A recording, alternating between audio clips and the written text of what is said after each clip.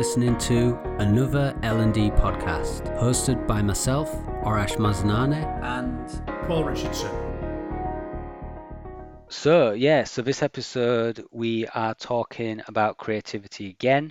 So it's a follow-on from the last episode that we started talking about creativity and some of the barriers around creativity and what creativity means to us, and how you start to foster creativity in an organization. And I think this episode rather, we're going to talk about, I suppose, techniques maybe in terms of being more creative. So yeah, Paul, I don't know if you want to kick it off again. Absolutely. I think last time we were talking about barriers, and I mean, I think we came to the conclusion that the barriers to real creativity within organisations are quite big and expansive. But ultimately, the best stuff, moving things forward in any way, comes from creative thinking and from ideas and testing ideas out. And we talked a little bit, I think, last time about failure and the role of failure and how important it is as a byproduct of creativity, if you like. I think for me, what I did explain in the last episode, that this all started with an ask around creativity from a person who's particularly interested in Edward de Bono's 6 hats approach to problem solving, which isn't a creativity tool in itself, but it does contain within it some aspects of creativity, and it requires, I think, the green hat in particular is one which requires people to think creatively. And what struck me was a couple of things sort of came out of the time when de Bono was particularly creative himself. The whole idea of lateral thinking is one aspect of creativity that interests me. And the other one is the thing that he called pose. I've never heard of pose before. Provocation operations, but he uses the word po to describe them after that.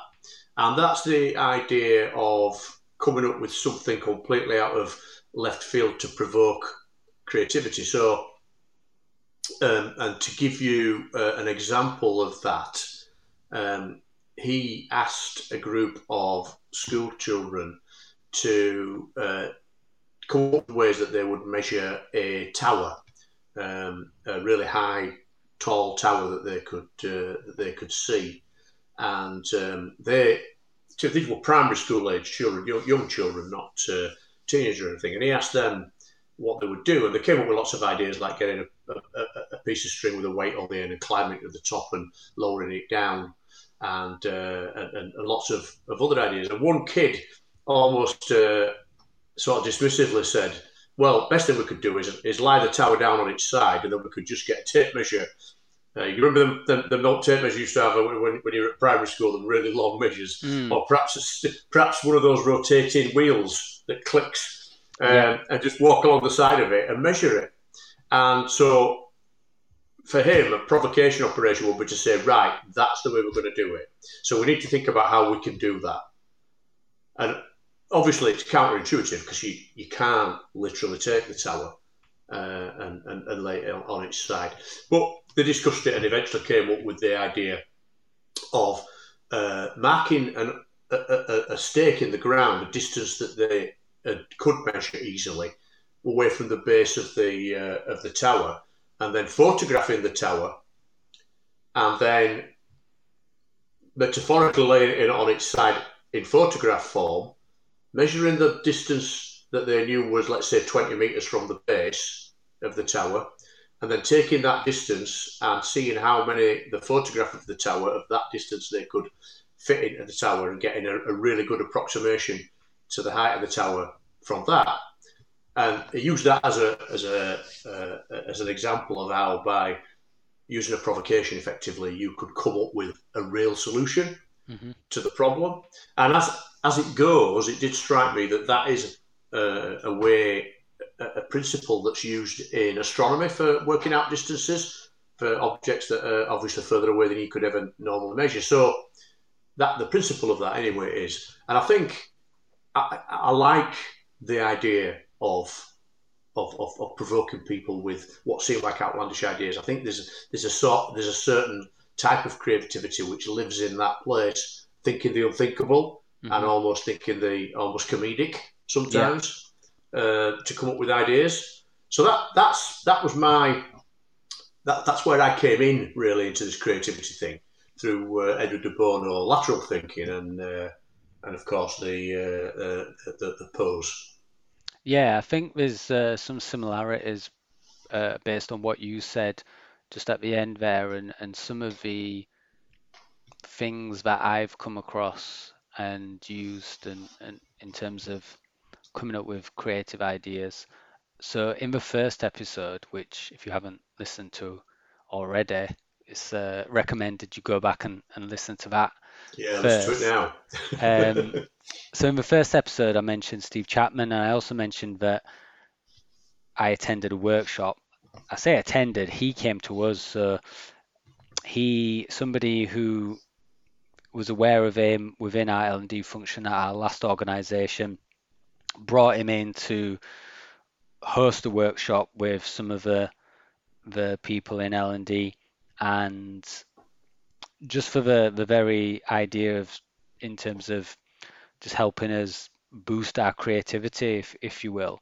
And one of the things that stood out to me was, and it was such a simple thing, and it's probably something that a lot of people are already aware of or are doing in some capacity already at least. And that was, it was we'd been given, I think, a task. I can't remember if it was if it was just a task that a fabricated task that he'd given us, or if it was based on a real problem that we were working with at the time. But the idea was for us to use the notion of yes and, which is a concept that comes from improv, and I mentioned that he has a background in improv. So the idea of improv is that you don't want to say no, because if you're in a scene, if you reject or say no to something, in essence, what you're doing is killing that scene. So there's a concept, yes and, where if somebody says something in a scene, you would then say yes and kind of build on that concept. And that allows the scene to progress and naturally develop and go off in different directions. Whereas if you kind of just go reject that offer or kind of say no to it, it's difficult then to direct the scene in another direction. It kind of kills the energy that was in there. So the idea is that you take this problem and initially you just say yes and. So somebody might throw out an idea and you'd build on it. So you'd be like yes and kind of add to that idea, and someone else go yes and add to that idea, and you just keep doing that for a certain amount of time, and then you see what you end up with. And quite often what you end up with is something quite absurd and wild and crazy, and maybe even physically and technologically impossible. But what you can then do is start to unpick it and unpack it and kind of move backwards and see, well, actually, what can we do? And the idea is that you're not dismissing anybody's idea, and it goes back to his thinking of people really often being afraid to share their ideas and thoughts because they don't want to be perceived as mad, bad, or wrong. And this activity allows people to kind of bypass that, because no one's going to be like, no, that idea is rubbish, or no, that won't work. So it allows you to just keep going and going and going. And I think we had a time limit. And after that time limit, we then looked at it and started to unpack it and said, well, actually, yeah, that would be absurd because physically it's not actually possible.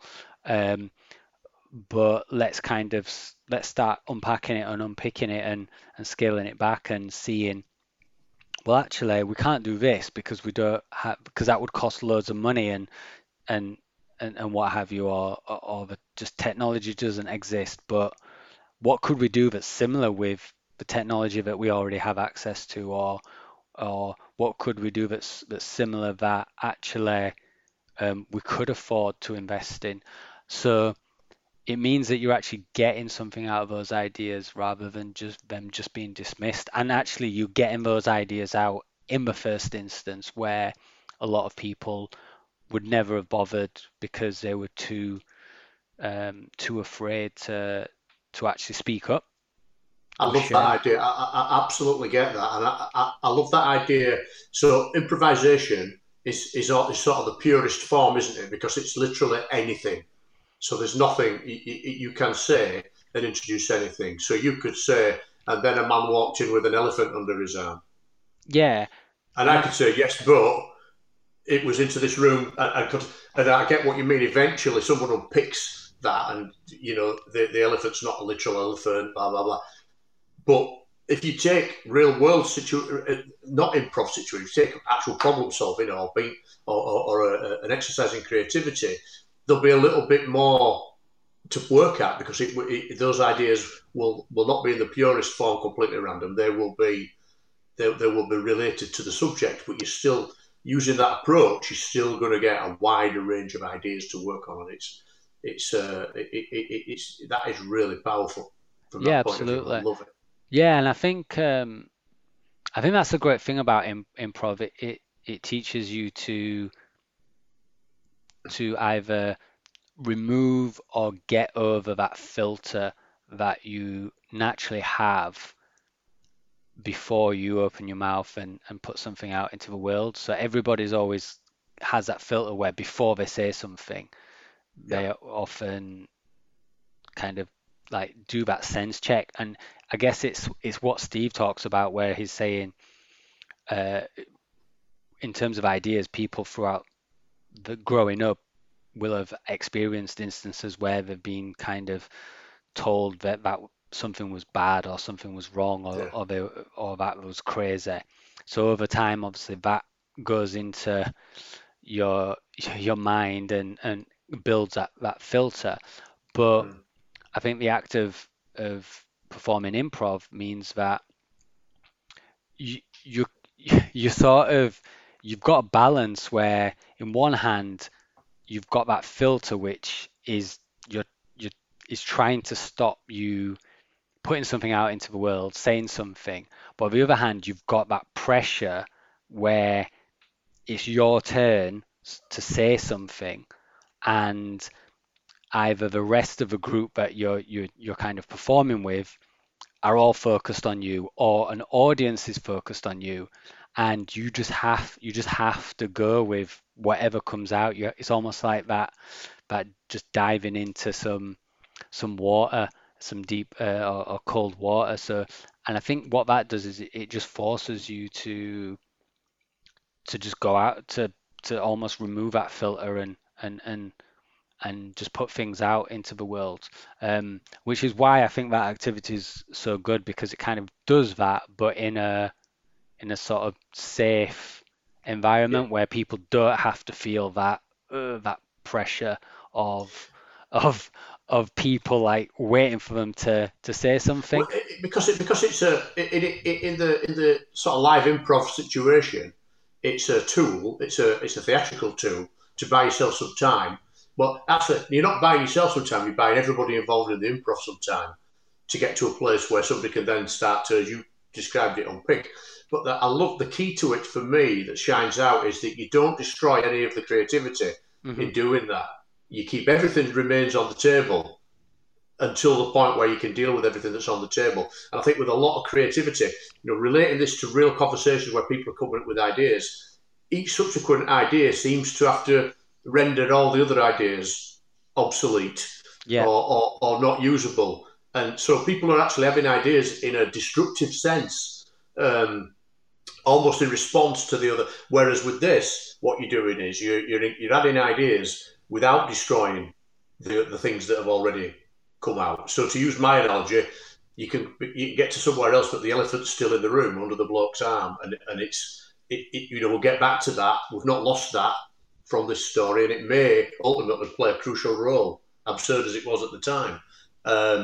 I think that that is a really really powerful tool. I think one of the things that's emerging in my mind is the fact that we often end up trying to think creatively too late in the process. Mm-hmm. So, if the creative thinking process had started at the beginning of a project or a piece of work, often we start to. So, I mentioned last time about Brian Eno and one of his collaborators came up with those cards, the Oblique Strategies cards, which they used when they were struggling with ideas in a recording studio, producing music. And they'd used them with, a lot of their David Bowie and U2 and people like that. But what's interesting about that, and the cards are a really good idea, and they do get you to think differently, but they tend to be there to solve a problem of creativity rather than to get people to think creatively in the first place. Mm-hmm.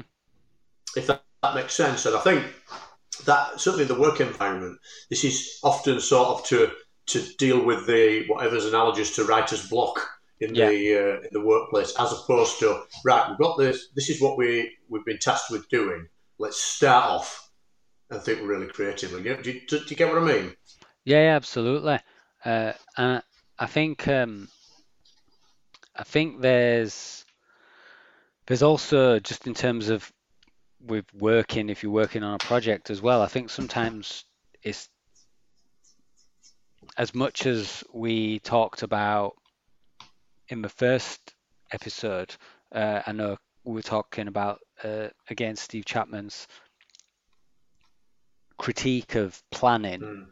I think sometimes what doesn't help is, or what is required is good planning and good managing of stakeholders. And what I mean by that is that you can often find yourself on a project where things aren't quite clear, like you don't have all the pieces, so you can't start to try and solve the problem because you're still working through things, or the stakeholders themselves are still aren't sure of what the right thing to do is, or what have you. And what can then happen is that by the time it gets to actually everything becomes clear, you have little time left in order to actually come up with a solution. And I've been in situations like that, particularly in the last sort of organization, where things had fixed deadlines. It wasn't just a case of, well, actually, you guys have taken a month to get all the stuff that I need, and really I've been involved in this project way too early, but the deadline is the deadline because a bit, like maybe a change is happening to the system, or a letter or is going out, or there's a regulation that's coming in, and you can't go to the external body and be like, sorry, we can't change that. And what that does is then it limits that time for creativity. So it's either very short, or there's not, if any, time at all. So I think there's definitely that in, I suppose, a real world setting, which is something to consider. But again, that comes down to more about planning and, I suppose, management of of projects and what have you. Absolutely, and we've talked about this before. I can't remember if it's on one of our episodes or whether this was just in a conversation we were having a lunchtime. But stakeholders are often. I use the word dishonest. I don't think they are consciously dishonest, but they've often got much more of an idea of what they want the final outcome to be before the start and give it over to you, the inverted commas creative person, but you don't know. They're not clear about that. And I could forgive them that if I knew that there was a culture of creativity and that they'd already spent some creative capital, if you like, on the idea and discussed that with you. I think the part of the problem, and it's interesting that this comes back to stakeholder management, because I think that is that's one of the things that sort of gets in the way of creativity taking place at the front end of a project, and that you've correctly identified that's where the problem often lies, in trying to come up with creative solutions and get new ideas. It almost has to. Sorry. Yeah, go on. I was just going to say it almost has to be built into your ways of working. So it has to be something that everybody commits to, whether that just be in your function. So let's say as L&D, we're going to go, right, we're really going to commit to this, and that's everybody. That's not just the delivery guys or the design guys who are kind of at the bottom, who actually when it gets tough, we're like, no, you haven't got time for that. You just need to churn out this e-learning because we've got a deadline. So it needs to come down from the top, and everyone commit to it. So it is built into the way that function operates. So it doesn't matter what anybody else is doing. That time is always there and protected in order to allow you to kind of to do that. And having said that, I suppose that activity that I described at the beginning, that's something that can be done with not much investment in time. I suppose the activity we actually did in the workshop was about 30 minutes, but it is nice to be able to sleep on things and go back and reflect on them. And that kind of go on, sorry. No, was the activity what the activity that you did in the workshop, was it a real problem or a real issue within the organisation, or was it something? Was it a sort of a one from outside, a general one? If I'm being honest, I really can't remember. It's pretty hazy, that workshop. I remember one of my colleagues I was discussing with one of my colleagues about what to do in the creativity workshop I'm working on, and I suggested I wanted to have two activities. I wanted to have an initial activity which everyone in the session has a crack at the same problem, if you like, so we could see the range of things that people came up with and judge creativity to some extent on the basis of that, and also how useful it is to have more than one person thinking about an issue. And then at the end of the session, or towards the end of the session, a second activity where it was real problems that they brought along that they wanted to think creatively about. And of that initial problem, I was going to make it a problem that I knew exists within our organisation.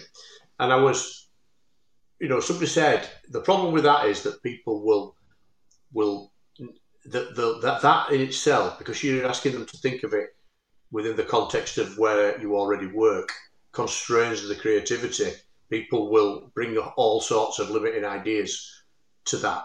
You're better off with that certainly with that first activity, making it something from outside their normal experience. Yeah. In order to get them to feel creativity in its real sense, unbounded creativity, if you like, and what it's like to get the creative juices running, so they can take at least some of that to something which has got more limiting, realistic limiting factors, which is the actual problem that they may have to face. And I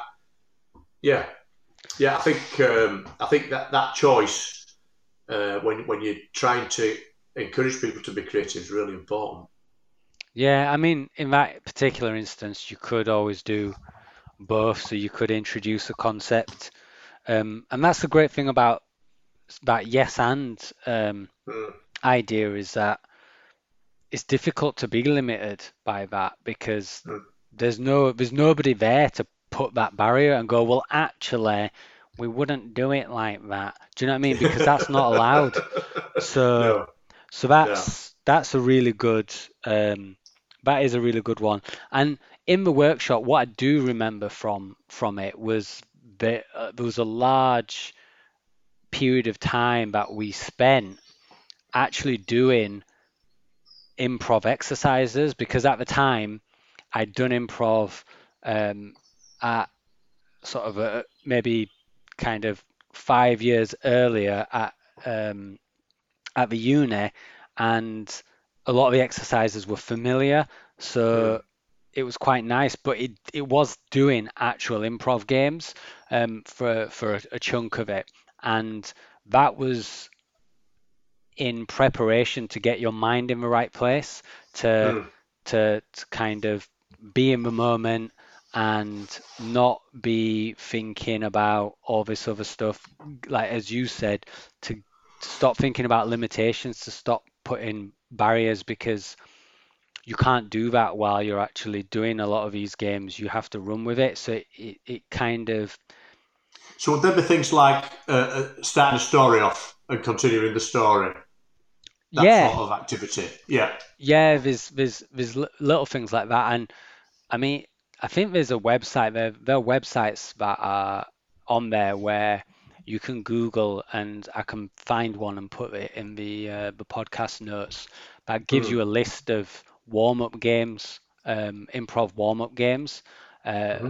One that I can quickly remember just off the top of my head is a really simple one, is a question game where you have two lines facing each other, like in single file.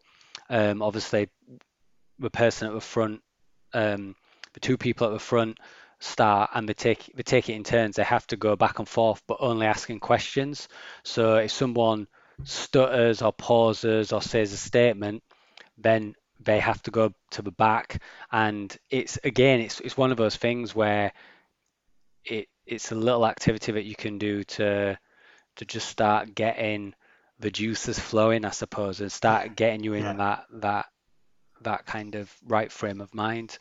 But So I just think it's interesting that we've both where we've come with this conversation. I mean, these conversations that we have, we limit ourselves a little bit with the subject, but I think we're quite happy for it to be. It's almost a little bit like improv to some extent, in as much as we don't know what we're going to say, and we don't know where it's going to go. It often goes where we don't expect. And it's interesting that we've both used the word creative juices to try and talk about that, almost like that mindset you need to have in order to be creative. And it's interesting that you have to let go of something, don't you? You really do. You have to. It's a very special sort of feeling that you get into where, and I can almost just talking about it now. I know that when I'm in that space, I'm almost like giggly. I find it. I'm amused when I'm in that sort of truly creative space. It's a very happy place to be, interestingly. And there's a couple of things that I just wanted to kind of touch on as well, just based around this. So one of them was, and again, this is a book that I mentioned in a previous podcast, and I've mentioned to you as well a couple of times, and that was I can't even remember the name of the book now. A Technique for Producing Ideas, I think is the title. And in that, he describes a really short book, 15-minute read. It's like a 4-step process, and he kind of goes through essentially what the title says, a technique for coming up with ideas. And it's kind of, he sort of like whittles it down and says that an idea is essentially nothing more than a combination of old elements. And he kind of talks about this process where you should have a combination of, well, you should kind of almost look outside, take inspiration from various elements just around you they can come from anywhere, and then essentially take those elements and combine them with the specific element, i.e. the problem that you're trying to solve, and spend time sort of chewing them over, and then once you've done that, kind of drop the idea, just forget about it and go off and do something else. And he talks about at that point, what tends to happen is the real idea comes to you while your subconscious carries on working, but your conscious mind is focused on something else, and that's when the idea tends to come to you. And then he talks about a process of letting others judge the idea, like kind of critique it and stuff, and then going back to it. But again, that's a really good book to read that gives you again another technique for coming up with ideas.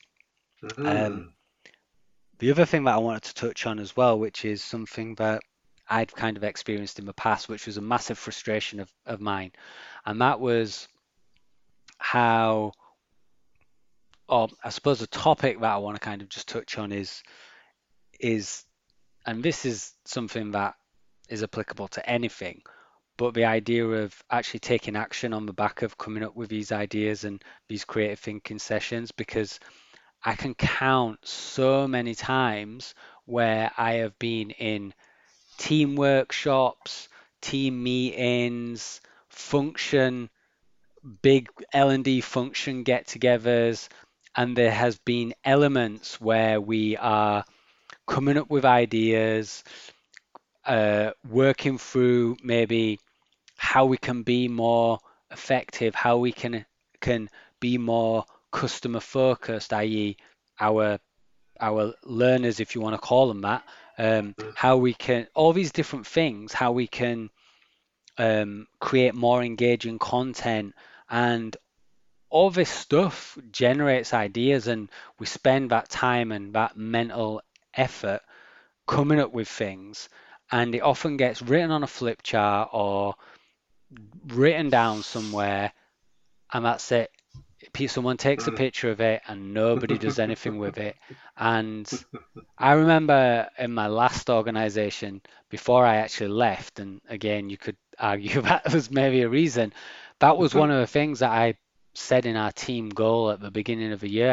I kind of brought it up and said, I'm sick of us having these sessions where we come up with some really good stuff, and then it gets back, you kind of come out of that bubble of a nice, yeah, let's do this is what we should be doing. And as soon as you get back into the daily grind, everyone just forgets about it and nothing ever happens with it. And I think that's one of the big things about it's all well and good having creative ideas, spending time being creative, but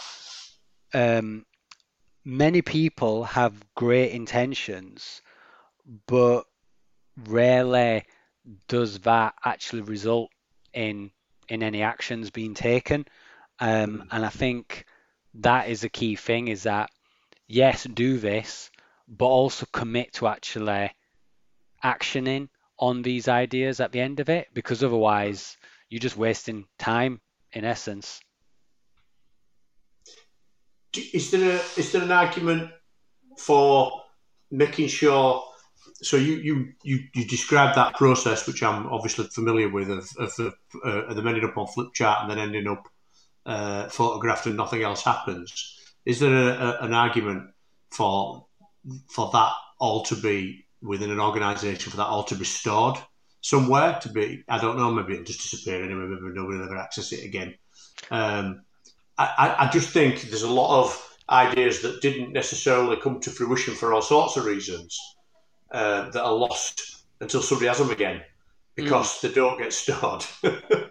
And we've already touched on the fact that, in the world of creativity and ideas, the vast majority don't work Yeah. for all sorts of reasons. But that doesn't mean that they're not worthy and useful in to your organisation or to yourself in the long run. You know what I mean? So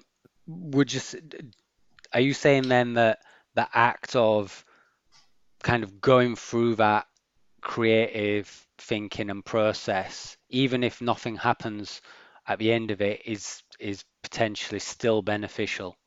Oh, I'm convinced. I don't just think it. I think I'm really certain that that is beneficial, and I'm certain that I think I've probably had loads of ideas um, in my life that may well have been useful things to deploy at other times that have got lost, if you like. Mm, I know in the world of music, obviously I've got a bit of a connection to that world, and as have you. And I know that often what happens with songwriting, for instance, is that people will have ideas that for one piece of music, and it'll not work, and they'll abandon it and go on and do something else, and then later sort of think, oh, what about that idea, and bring it back, yeah, and it turns out to be the missing piece of the jigsaw for another piece of music. Do you know what I mean? And I yeah, think that a makes lot of sense. stuff within an organisation gets lost. So it's not just that people don't act on it straight away, but that then the worst crime almost is it just gets lost completely. Mm. Um, I don't know whether I'm talking about developing another sort of curatable resource here or what I'm talking about, but I just think it's a shame. I feel it's a shame that so much of that gets lost. It's almost like should have like an idea pot or an idea jar where those Hmm. things just sit, and maybe if you need, I guess it's almost, it describes a little bit those cards that you were almost talking about, Mm, where mm, you have a pot of ideas, and if you're lacking inspiration, you put your hand into the pot, pull out an idea that previously has come from it a is. session, and maybe that is an idea you run with, or that is an idea that you then start to build upon and can use in Mm, some way, and mm, or just sparks a completely different idea from that mm, idea. One thing that I do think is really key in all of this is, and I think there's been a bit of an assumption really here, at least on my part, and correct me if I'm wrong, is that we've talked about a lot of these techniques and just general creative spaces and or spaces to come up with creative ideas. And one thing I think that's really key to call out is that this often takes place in a group setting or with other people. And mm, what I mean by that is that I know that some of the best work that I've produced has always had other people's input. So, and this is something that I know that previous managers kind of said and looked across the team and said, whenever I look at the best work that we've kind of produced, it's always been something that multiple people have had their fingers in. So mm, it may be a case that I've come up with an idea and I've called a few of my colleagues or maybe invited them to a call and said, I've got this idea, like I'm not really like I like it, but I just don't know, and mm, share it with them, and they will then build on that. And again, it comes back a little bit to the like the yes and, but it mm, just means that people can see things often from a different angle or just add new things that you would never have come up with. And I know there's been instances where I've had an idea and I've been like, it feels like it's almost there. It's not quite there. Like I've mm, got something, but it's just there's something that's not quite right. And I've called somebody, a colleague, and spoken to them about it, and they've gone, "Oh yeah, that's really good. I like that. What about this?" And then that's mm, kind of been that missing part of the puzzle. So mm, mm. I also think and encourage people when they are doing any sort of creative thinking is to share it, is to kind of put it out there with other people and let people collaborate with you on it. I love that. I think that's a really good.